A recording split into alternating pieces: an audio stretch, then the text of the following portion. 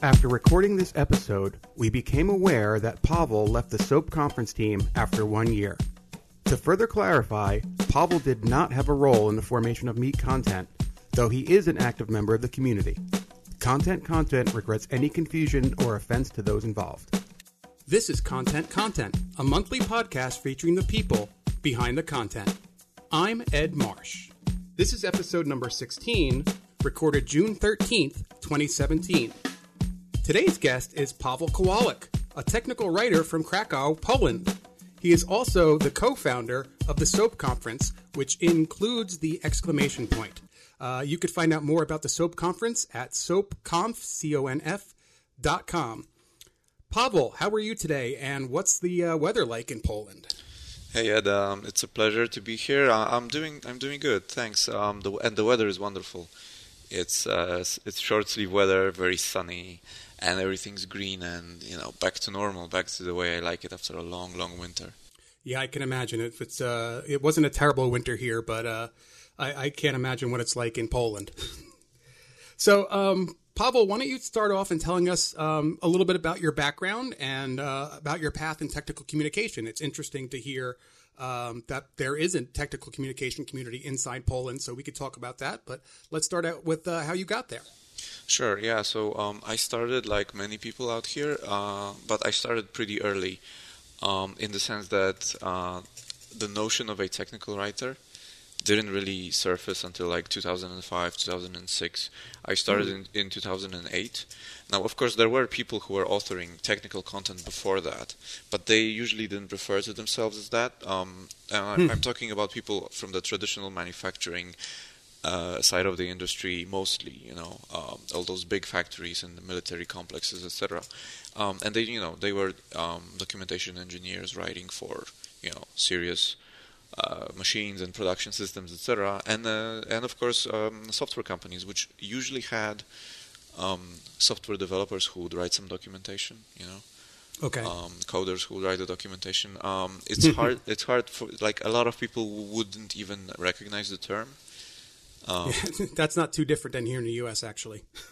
Yeah, but ever since big outsourcing started here in Poland, companies coming here, setting up their documentation departments alongside their development, people started seeing a technical writer in job postings, in job adverts, and that's where I saw it first. I saw something that says technical writer. I Googled it. Read the Wikipedia article.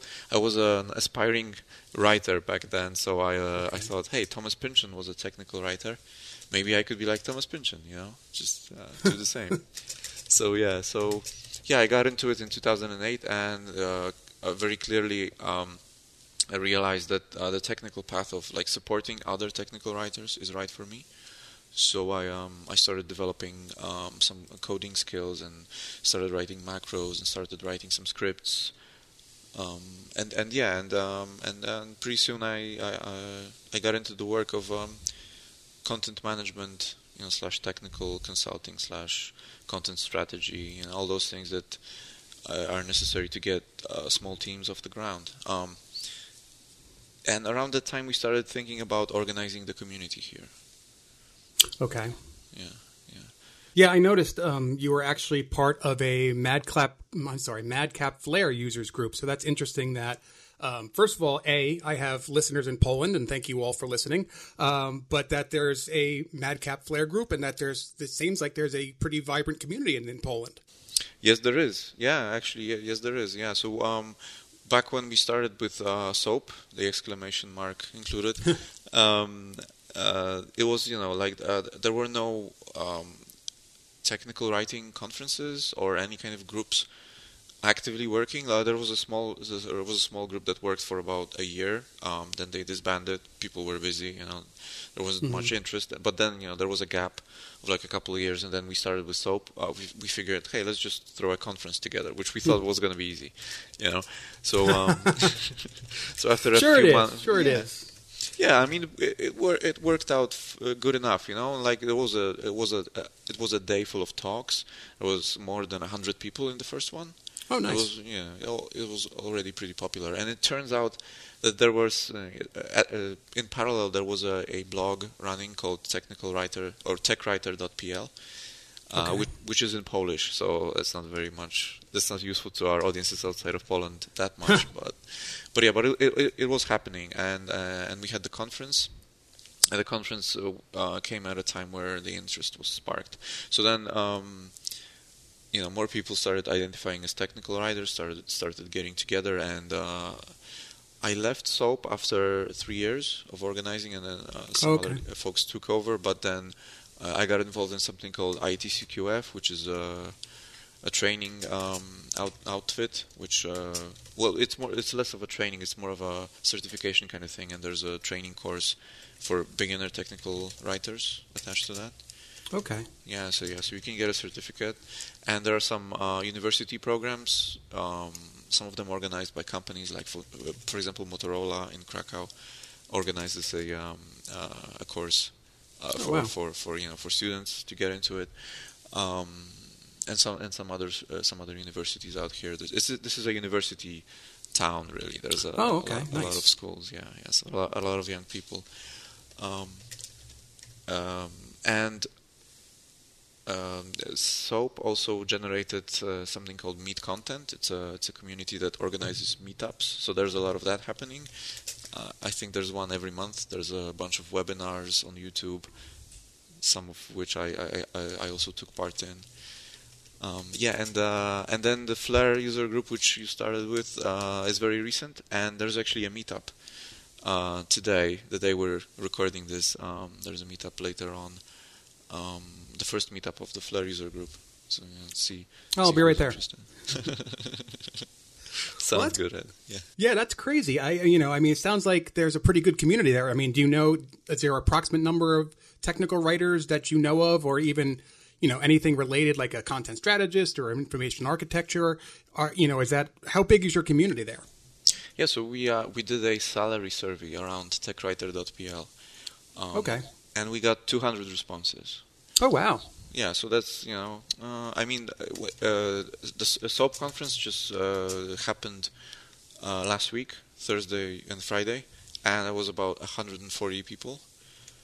That attended, but the 200 is an unrelated number. I would say, I don't know like how many there are actually. This is just the respondents, and the majority of them are technical writers. Okay, so I guess that leads to the question: what's the market like? Is it growing? Is there a demand now, or is there, like you said, it became a buzzword a few years ago? Is there a glut of people who decided, oh, I want to be a technical writer now? Yeah, the market is growing, and it's here in Krakow. It's very much an employees market. So there's more recruiters chasing after people to do the work than there's people looking for work, and that goes for technical writing as well. And it's pretty hard to find someone to fill all the positions, just because when people get involved in an organization, they tend to spend just a little bit longer there, so there's not that much rotation. People get trained. It takes like a half a year to get trained, up to a year, and then you start collecting your experience, so you stay there for a few years, right? But then there's more and more demand, right? More and more demand, and so there are some Facebook groups for technical writers, and there's always someone posting job ads there, and then techwriter.pl gets approached by recruiters all the time as well to post details about new job offers. So, yeah. Wow, that's crazy. So, so are the opportunities, are they Polish companies? Are they international companies? You run a company now that's for tech writers. So where are your clients coming from? Is it global, or is it specifically in Poland? It's a mix, and it used to be the majority of them be global companies, but now it's more and more Polish companies as they get stronger and bigger and get an influx of people who understand the need for this service. So traditionally, production companies and even software companies wouldn't see the need for a technical writer, but now they do. Now they do. Now that they've had experience with like an international community, big project, and they themselves deliver huge products. They see, There's a need for a person who is not developing but is thinking about communicating to the user. So what kind of requirements are there? Are you writing, if you're writing for a global company, you're writing in English, but are you, for your Polish clients, are you writing in Polish and translating, or the reverse? Well, so usually we write in English. Sometimes it's going to be in Polish, but we usually don't do the translation as technical writers because a translator is cheaper. Like okay. The hourly rate is cheaper, so they just get someone else to translate. Yeah, it's easiest to write in English because it's a good pivot language to other languages when you're translating. So it's easier to find somebody who will translate from, say, English to Swedish than from Polish to Swedish. And the rate is going to be lower if you're going from English to Swedish. So that's the reason. Yeah. But Polish people are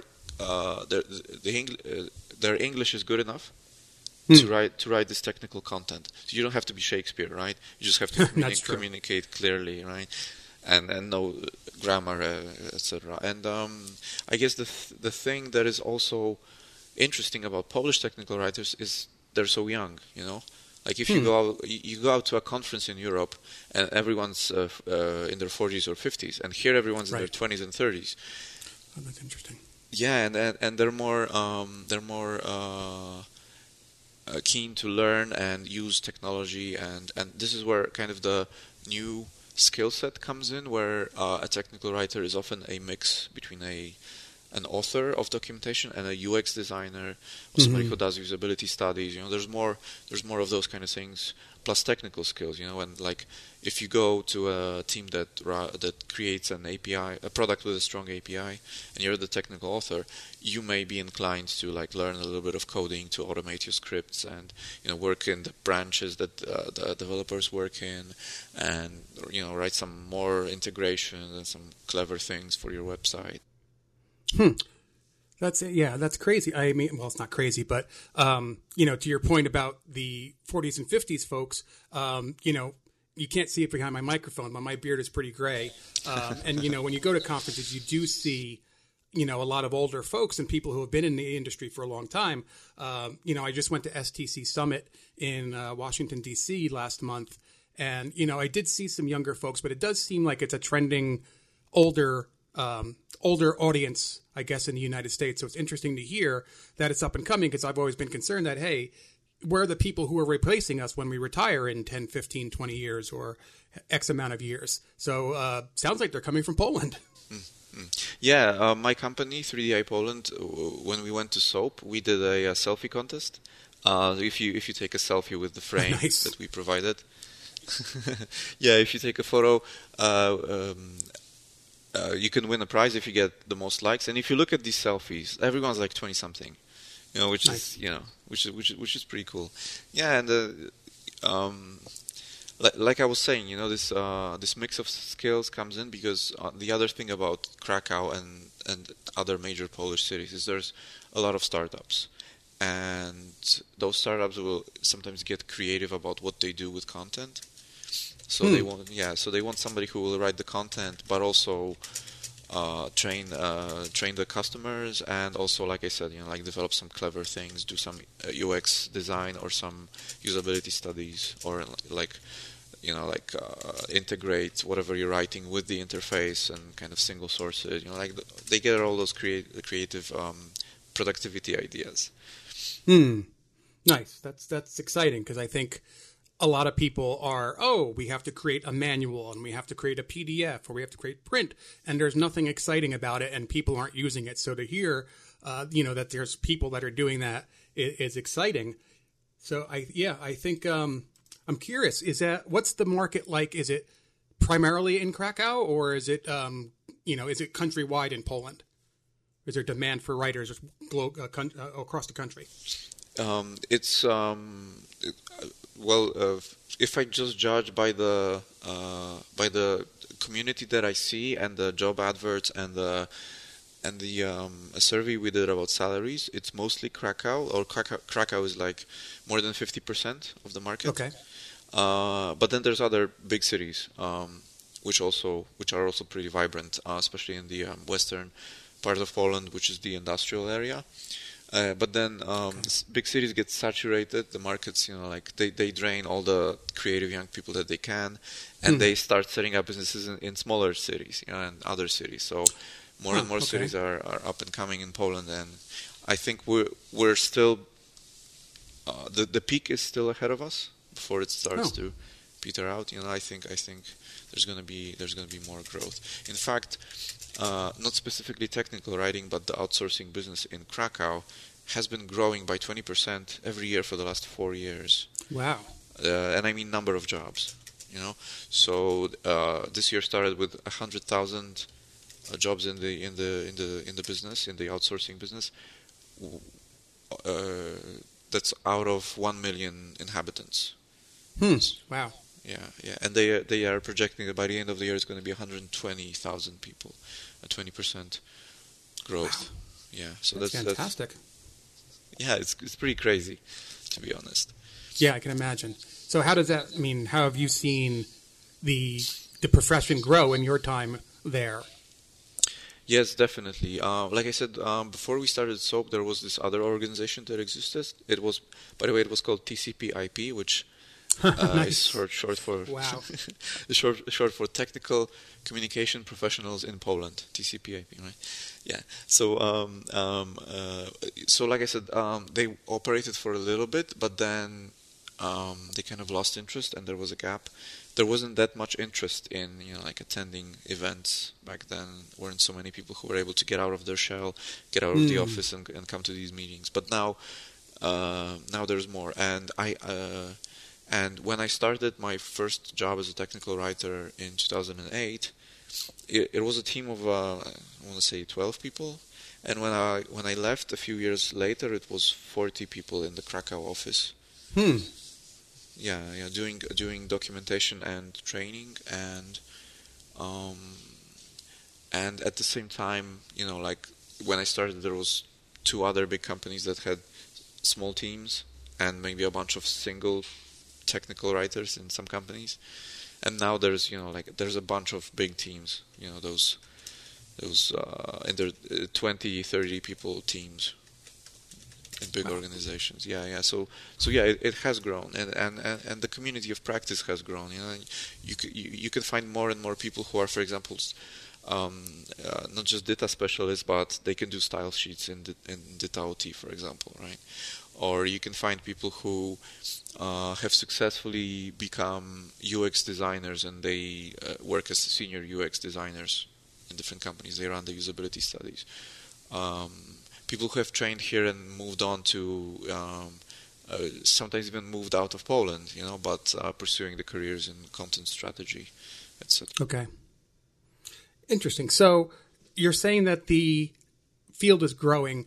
Is there opportunity if someone from the States wanted to come over and find a job in Poland? Is there an easy transfer? Have you seen anything like that happening? I have seen it, but just a few times, not many. I guess people are not that interested in moving to Poland, from the U.S. If you're moving from Ukraine, for example, it's much more attractive. Okay, interesting. Yeah, but it should be pretty simple, especially when with such high demand, and if you have a lot of experience, you could especially take up the like senior architect position or like a team leader kind of thing. Okay. Now, are you seeing fragmentation? Like, it used to be there were technical writers, but then there's UX designers and content strategists and information architects. Since the tech writing field has picked up in Poland, are those other roles or are those other titles being looked at as well? Or is there a market for those specialties? There is, and part of it is not really strictly connected to technical writing. So some of them will be just like native software software developers need UX designers, and they're going to use those UX designers. But some of it is been driven through let's say a grassroots kind of movement, from the bottom up, from the technical writers. Into the product team and telling them we need this and we need that. And also if a team grows because the volume of content grows, the content that they need to support, So it gets from 10 people to 20 people, but then they discover automation or discover better ways of doing things, and they don't need to do so much writing anymore. They tend to specialize. So they come up with a more sophisticated workflow and turn themselves into editors, quality champions, testers, etc. That's another thing that's interesting, which I haven't seen so much, is documentation testing. And there's thoughts of doing this more formally and more kind of like in a repeatable way that can be transferred to other units. Because right now there's just small islands, but it's I was pretty surprised when I heard it somewhere last year, and I thought, yeah, that sounds like a good idea. Documentation testing makes sense, right? So just to maybe expand on what I mean by that is you could do your sanity tests on what you publish. For example, you publish a website, and you need to have regression testing of whether all the links work, whether the content isn't missing where it shouldn't be because of conditioning, etc. So those, sanity checks, which make your QA process quicker, whatever your QA process is, checking something after publication, right? But then, on the other hand, you can do even more than that. You could put metrics in place which will be fed by the peer review and count how many errors somebody made, which will integrate looking at terminology and spell checks, which will maybe even run through procedures if that's doable, at least in the sense of subsequent steps contain labels of buttons. Do those buttons exist? Can you click them? If not, maybe it's an error. So people are talking about this kind of things and working in their small fields, trying to figure out scripts and whatnot for that. Now, there is at the same time a very good and vibrant tester community in Poland. And if we could find a bridge between those two communities, maybe some testers could share good practices and we could start introducing them into the world of documentation. Well, that's really interesting. I've never heard of documentation testing before, so that's new. It sounds like, honestly, if you're doing from the bottom up with technical writers and the demand is growing and people are actually listening to technical writers, I have to say it sounds like you've got it pretty good over there in Poland, because we don't get that kind of respect, or we don't get that kind of opportunity here in the States. So it sounds like you're kind of doing things right over there. I mean, thank you very much. It is hard, it is hard for a technical author to get that respect, because like you said, technical authors often think of themselves as inferior. And then software developers or product designers kind of enforce that or reinforce that feeling. But if you really put your heart into it as a technical writer and show your professionalism, and people start to respect you, and you start to respect yourself. So that's what I kind of wish more technical writers felt. This kind of being certain of your own skills and being able to persuade others to your points and to your opinions. Right. Yeah, I agree. I frequently say that technical communicators are the Rodney Dangerfield of the technical world, because we get no respect. But it's interesting to see, hey, you're right. If you do your job well and you earn that respect, then you get more. And I've seen that over my career. Of course, my career seems to have been a little bit longer than yours at this point. But yes, I think it takes time, and I think it takes that, instead of having that head down, I'm just the writer kind of mentality, to head up and realize that you're part of a larger organization. So that's really interesting. Oh yeah, definitely.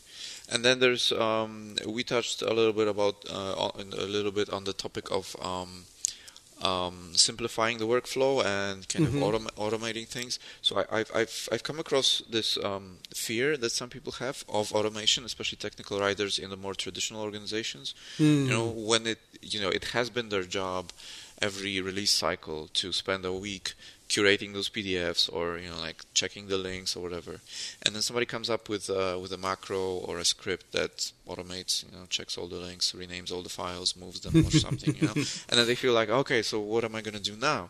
And I've talked to it's a person not from Poland but working in Europe, running a company that provides those scripts and automation, and he actually had to go out of business because technical writers were not recommending his solutions to their bosses.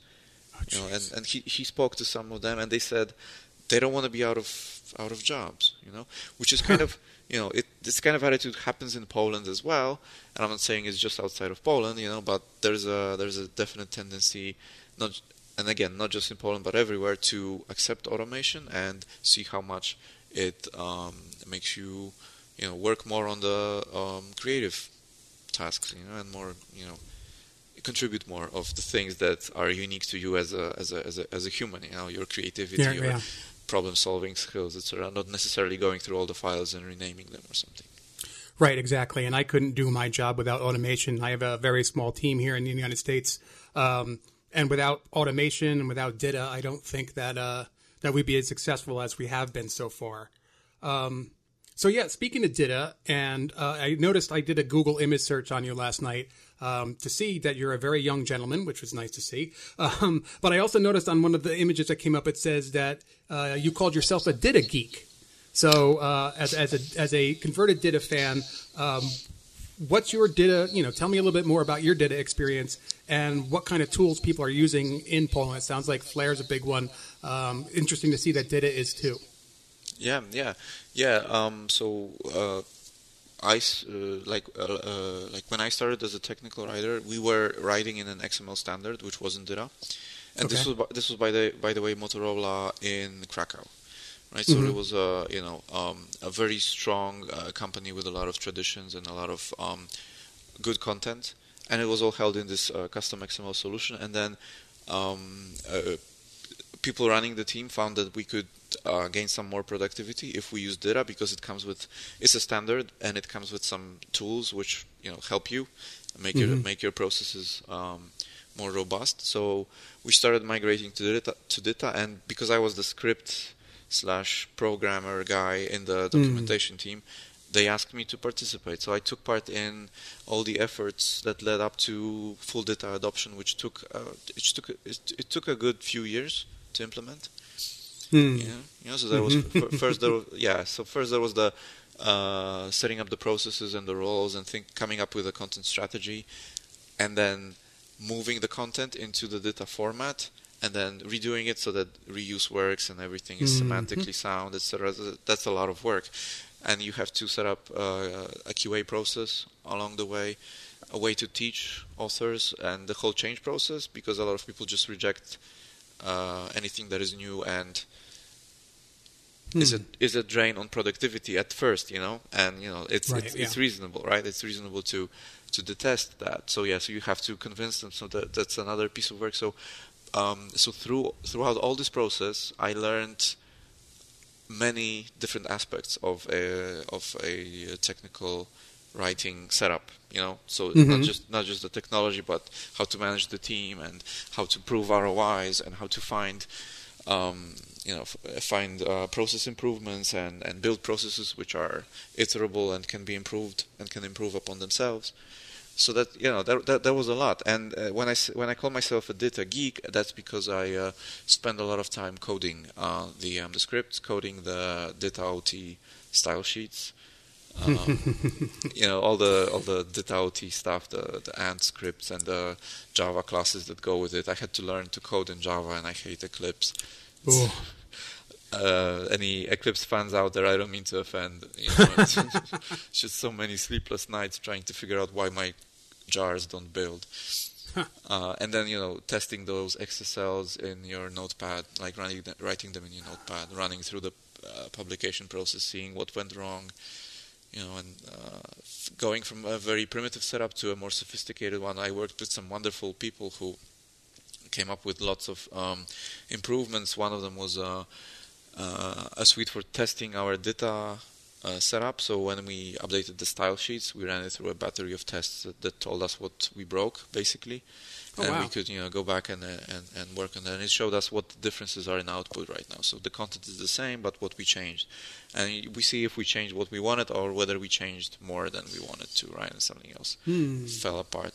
And we even built our own online help setup, like an online help output. So grab those data HTML files. We updated the transform to make it HTML5. Like real HTML5, and then the JavaScript around it to have the TOC, the search. Then added some commenting capabilities, so you could have like your own standalone online help, which you can comment on and make your own notes and save it for later, share it with other people. Nice. There was a lot of innovation in that team. I was real sorry to move on. And coming back to the community, like you said, there's Dita and then there's Flare. Yeah, so okay. It's those two approaches. You're either hardcore XML, because there's a huge documentation set and a huge process and a lot of reuse and many teams you have to coordinate, and maybe there's suppliers who also have data content. So there's this whole philosophy behind that.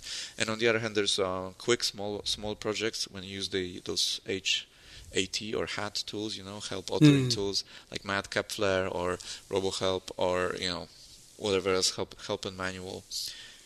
Which makes your life easy, and you can set up a new project quickly and make updates quickly.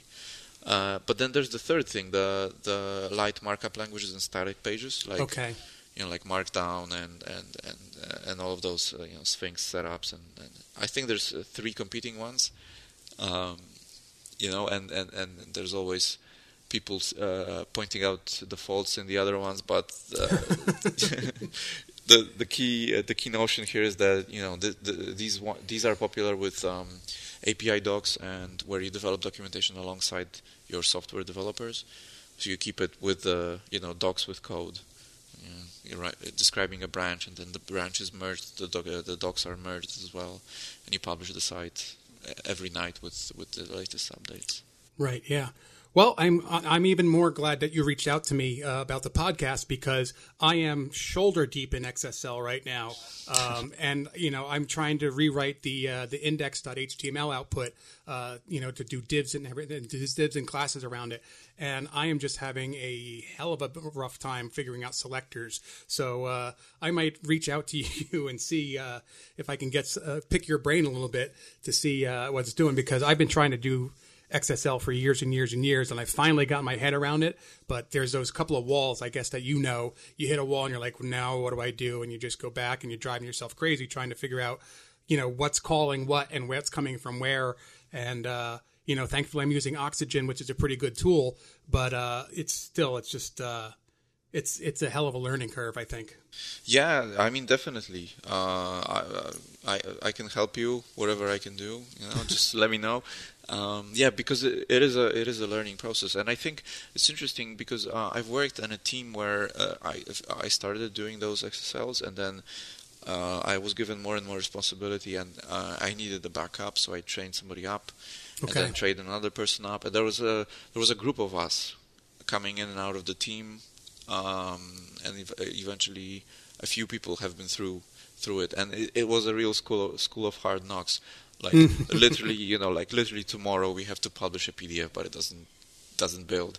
What do you do now? So you figure it out and make it work.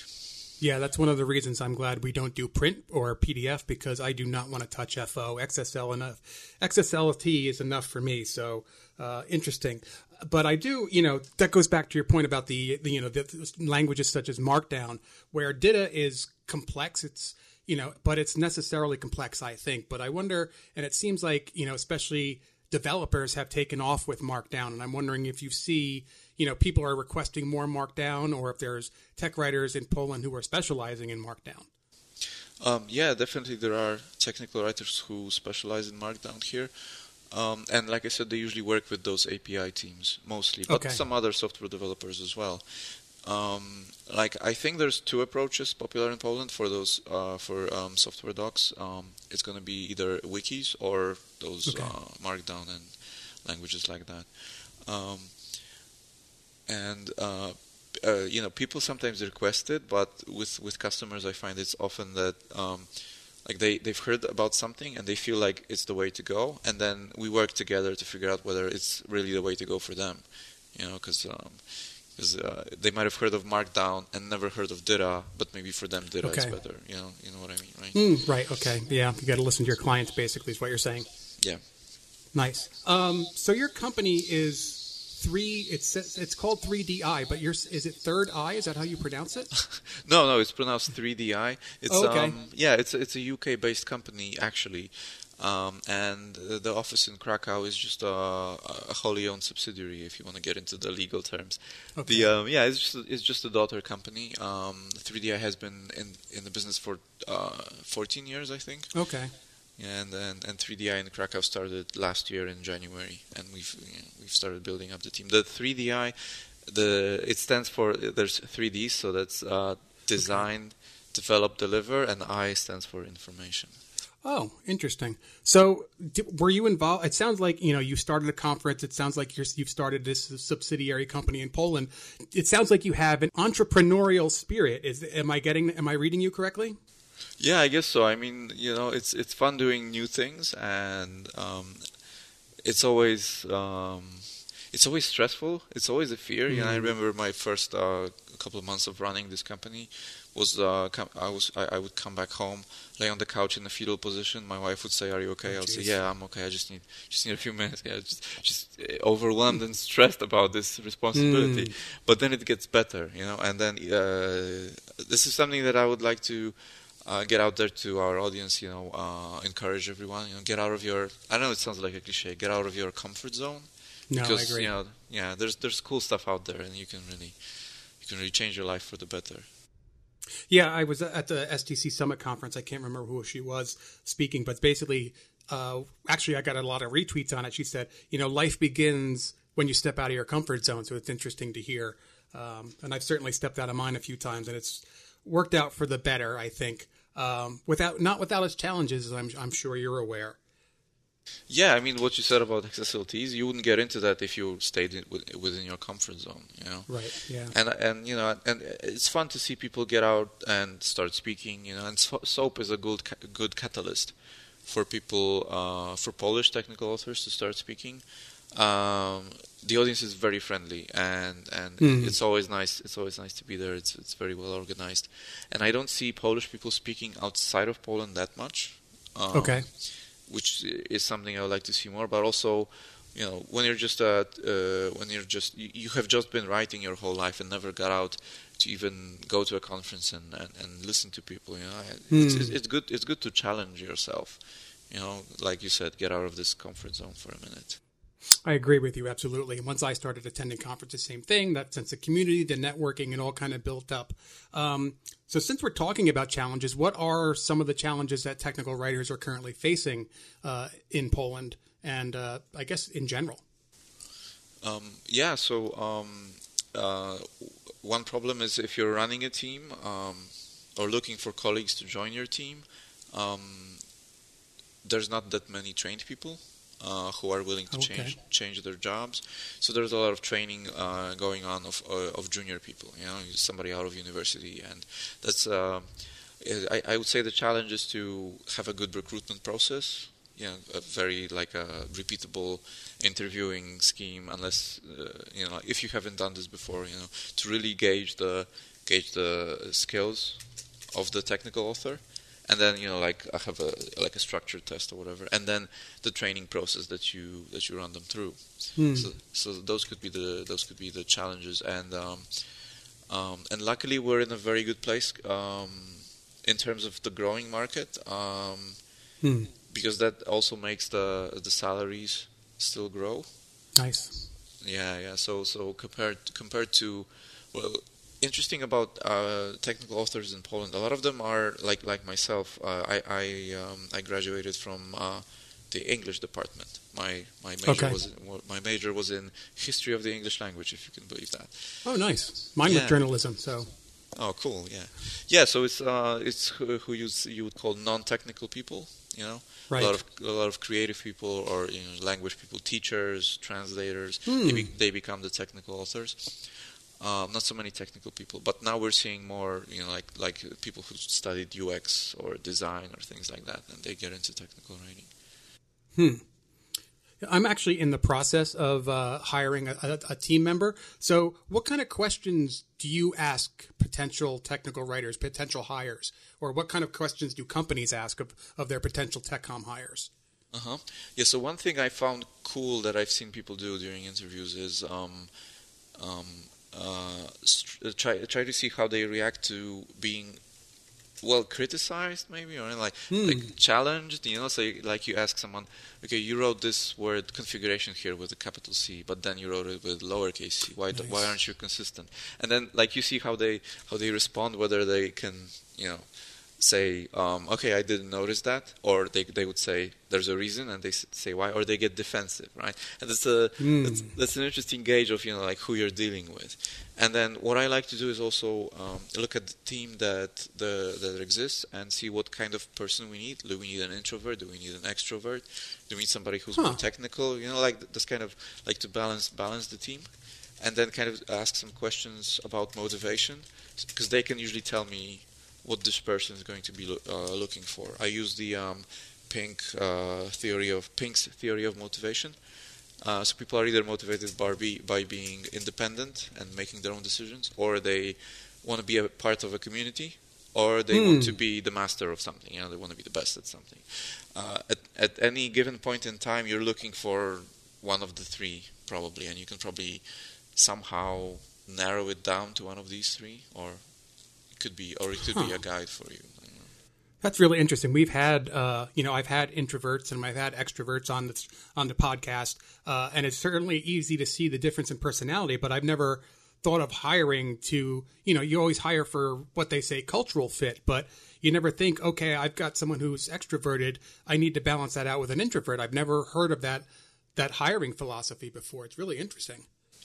Yeah, I mean, I found it works, and let me give you another example. Is where people are enthusiastic and have a lot of ideas. You want to hire somebody who's very skeptical. Okay. Yeah, because in the meeting they're going to say, yeah, but how are you going to pay for it? Or yeah, but where are you going to find the time to do it? And you're like, you're challenging those ideas versus everybody saying, yeah, let's do it, and they spend like work nights and kill themselves trying to do something, and they burn out. You don't want that. You want people to strike a balance between their work and their rest and their personal lives. Wow, that's cool. That's now I have something to think about when I do my interviews this week. Thanks again. You're a great resource, man. Oh, thank you. So one thing you talked about back then was back earlier in the conversation was the idea of certification. I'm wondering, because there's been slow adoption here in the States with that, the Society for Technical Communication, STC, has a certified professional technical communicators program, and I think it's growing, but I think it's growing slowly. So I'm wondering if certification is a necessity in your part of the world, or if it's just kind of a nice to have, like I think it is here now. It's not a necessity. I guess the thinking behind the people, because some people set it up and they asked me to participate, being on the board and kind of help them, like with the technical stuff, and help them with like evaluating the courses and making sure we're doing a good job content-wise when teaching people, right? So that's kind of my role. But the thinking behind it was that you can have people who are completely detached, haven't had any formal training, and they want to, and they are put in a position where they are the sole technical author who has to set up all the tools and the processes, etc. Right? Hey, that sounds like me. Yeah. So you know the pain. So you have to get some kind of a foothold, like any kind of frame of reference, and it's a great course for those kinds of people. And also, if you've learned on the job and you want to see what the methodologies are and the practices, like established practices, compared to what you've been doing for years, that's also a good match for you. That's a good point. Yeah. Yeah, it could generate some new ideas for you. And then the idea is that maybe when there's a snowball effect of a lot of people having those certificates, employers starting to look at whether it's on your CV that you have it, maybe this will help grow the portfolio of the training courses and really grow the knowledge base. Be more useful to more people, and then it can grow more. Yeah, it's again, it's about adding all that value, and it sounds like that's what the technical communicator community in Poland is doing. They're not just writers, and I think a lot of people think that they're just a writer, and that's just simply not the case anymore. People aren't paying for that; they don't see the value in just someone who's going to write, and especially if it's at a certain price point when they can get someone, outsourced for a much cheaper rate. So I think you're right. I think that we need to be heads up and not just the writer anymore. And I've been trying to advocate that for a long time now.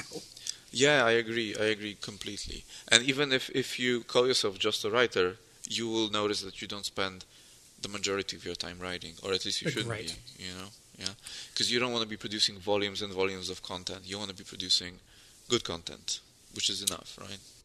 Yeah, and I see this, and I've mentioned this in my last podcast with Jack Molisani, on social media a lot, especially on Reddit. There's a great technical writing forum on reddit.com. And a lot of people a lot of it is just questions of people saying, oh, well, I'm just graduating college with a English degree, or this technical writing thing sounds interesting. Can I be a writer, or can I transition to writer? And I think they all think that this is just writing procedures and writing steps. And there's so much more that we do that, I think there's a thread or somewhere that, basically I think I've heard consistently that most technical writers spend about 10% of their time actually writing. Have you seen that? Yeah, that's interesting. I didn't know it's as much as low as 10%. Yeah, that's interesting. Well, you're spending time, you're architecting, you're interviewing people, you're, especially if you're in a structured environment, you're figuring out opportunities for reuse. You're figuring out, how does the new content fit in with the old content? We do data-driven content where we're making sure that, we're getting rid of the low-performing topics, or reviewing to make sure that, hey, maybe there's something here we can use elsewhere, or just that constant sanity check to make sure that the content you have out there is useful, and if not, let's get rid of it. And I think there's always, like you said, there's always that impetus to create more and more and more, when we have to say, hold on a second, let's take a step back and make sure that the stuff we have is doing its job. I couldn't agree more. Woohoo! Nice.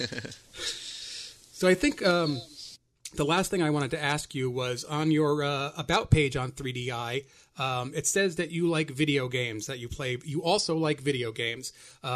So I'm a racing gamer. So I like R Factor and Assetto Corsa and Project Cars. What kind of games are you playing? I like those open world sandbox games. Okay. Like so the kind where like you can explore and go wherever. You see a mountain, you can climb that mountain, and there's a monster. There's a gang of hoodlums that you can fight, or zombies or whatever. Like this, and it's fun because you go like into the world and you start like building up your base or whatever. Like develop a little economy and manage your resources, and before you know it, it becomes your job, and then you have to quit because it's too much. Yeah, I hear you. So, since you play video games, what is it else that you do when you're not writing or when you're not at work? I also like writing flash fiction. I'm not familiar with that. Can you tell us a little bit more about that? Sure, yeah. So flash fiction is very short stories. And they can be like 200 to 300 words. Okay. But some people go as low as 2 sentences, and there's like sometimes 2 sentence story competitions, which are they get pretty creative, and you can feel a lot of emotion from just one of these stories. So I have a blog full of these stories. I have been writing them for like 3 years now, or 4 years. Yeah, so there's quite a lot. Well, that's great. So, all right, while we're talking about that, why don't you tell us, Pawel, where everyone can find you online and find your blog and find more about you? Sure. So if you want to send me a friend request on Facebook or LinkedIn, that's always welcome. You can follow me on Twitter. Now, you can also get in touch with me through the 3DI Poland website. That's 3di.com.pl. Okay. That's my professional stuff. If you're looking for somebody to help you with your XSLs, or you need to find some writers, who will write your content for you. That's where you can find me. And if you want to check out my blog of flash fiction, that's in English. The website is kwlk.pl. That's nice. my last name without the vowels. Without the vowels. Very cool. Oh, well, thanks, Pawel. And for those of you who are Polish ignorant like me, it's Pawel Kowaluk. Pawel Kowaluk. I think I got that right. So again, Pawel, that was really great. I really appreciated it when I got this random email saying, "Hey, I'm a technical writer in Poland, and I like your podcast. Can I be a guest?" And I was like, "Well, yeah." So it was great talking to you. It was great getting to know you and learning a bit more about the technical communications world outside the States. It was really interesting. Thank you, Ed. Really a pleasure. Sorry, I'm too emotional. Getting too emotional now. saying goodbye. Yes, it was a real pleasure speaking to you, and actually, having a chance to even put my own thoughts into perspective when talking to you. Like seeing it from an outsider's point of view. So yeah, hey, I welcome more contact from you or our audience. If you guys have suggestions or questions or ideas of what we could be doing together, or advice for writers in Poland, I'm very much interested in that. Excellent. Well, I am certainly going to follow you on Twitter as soon as we get offline. But for now, thank you everyone for joining us. Thanks again, Pawel. It was a great conversation. Really appreciate it. Glad we got to get together so quickly, and we scheduled it really quickly and easily. So that was nice for a change. So yeah, thank you again. You could find me on Twitter at Ed Marsh. It's real simple to spell, and of course at edmarsh.com. You can subscribe to the Content podcast on iTunes, TuneIn Radio, and the Google Play Music podcast store. We would love it if you could write a review. Let us know how we're doing.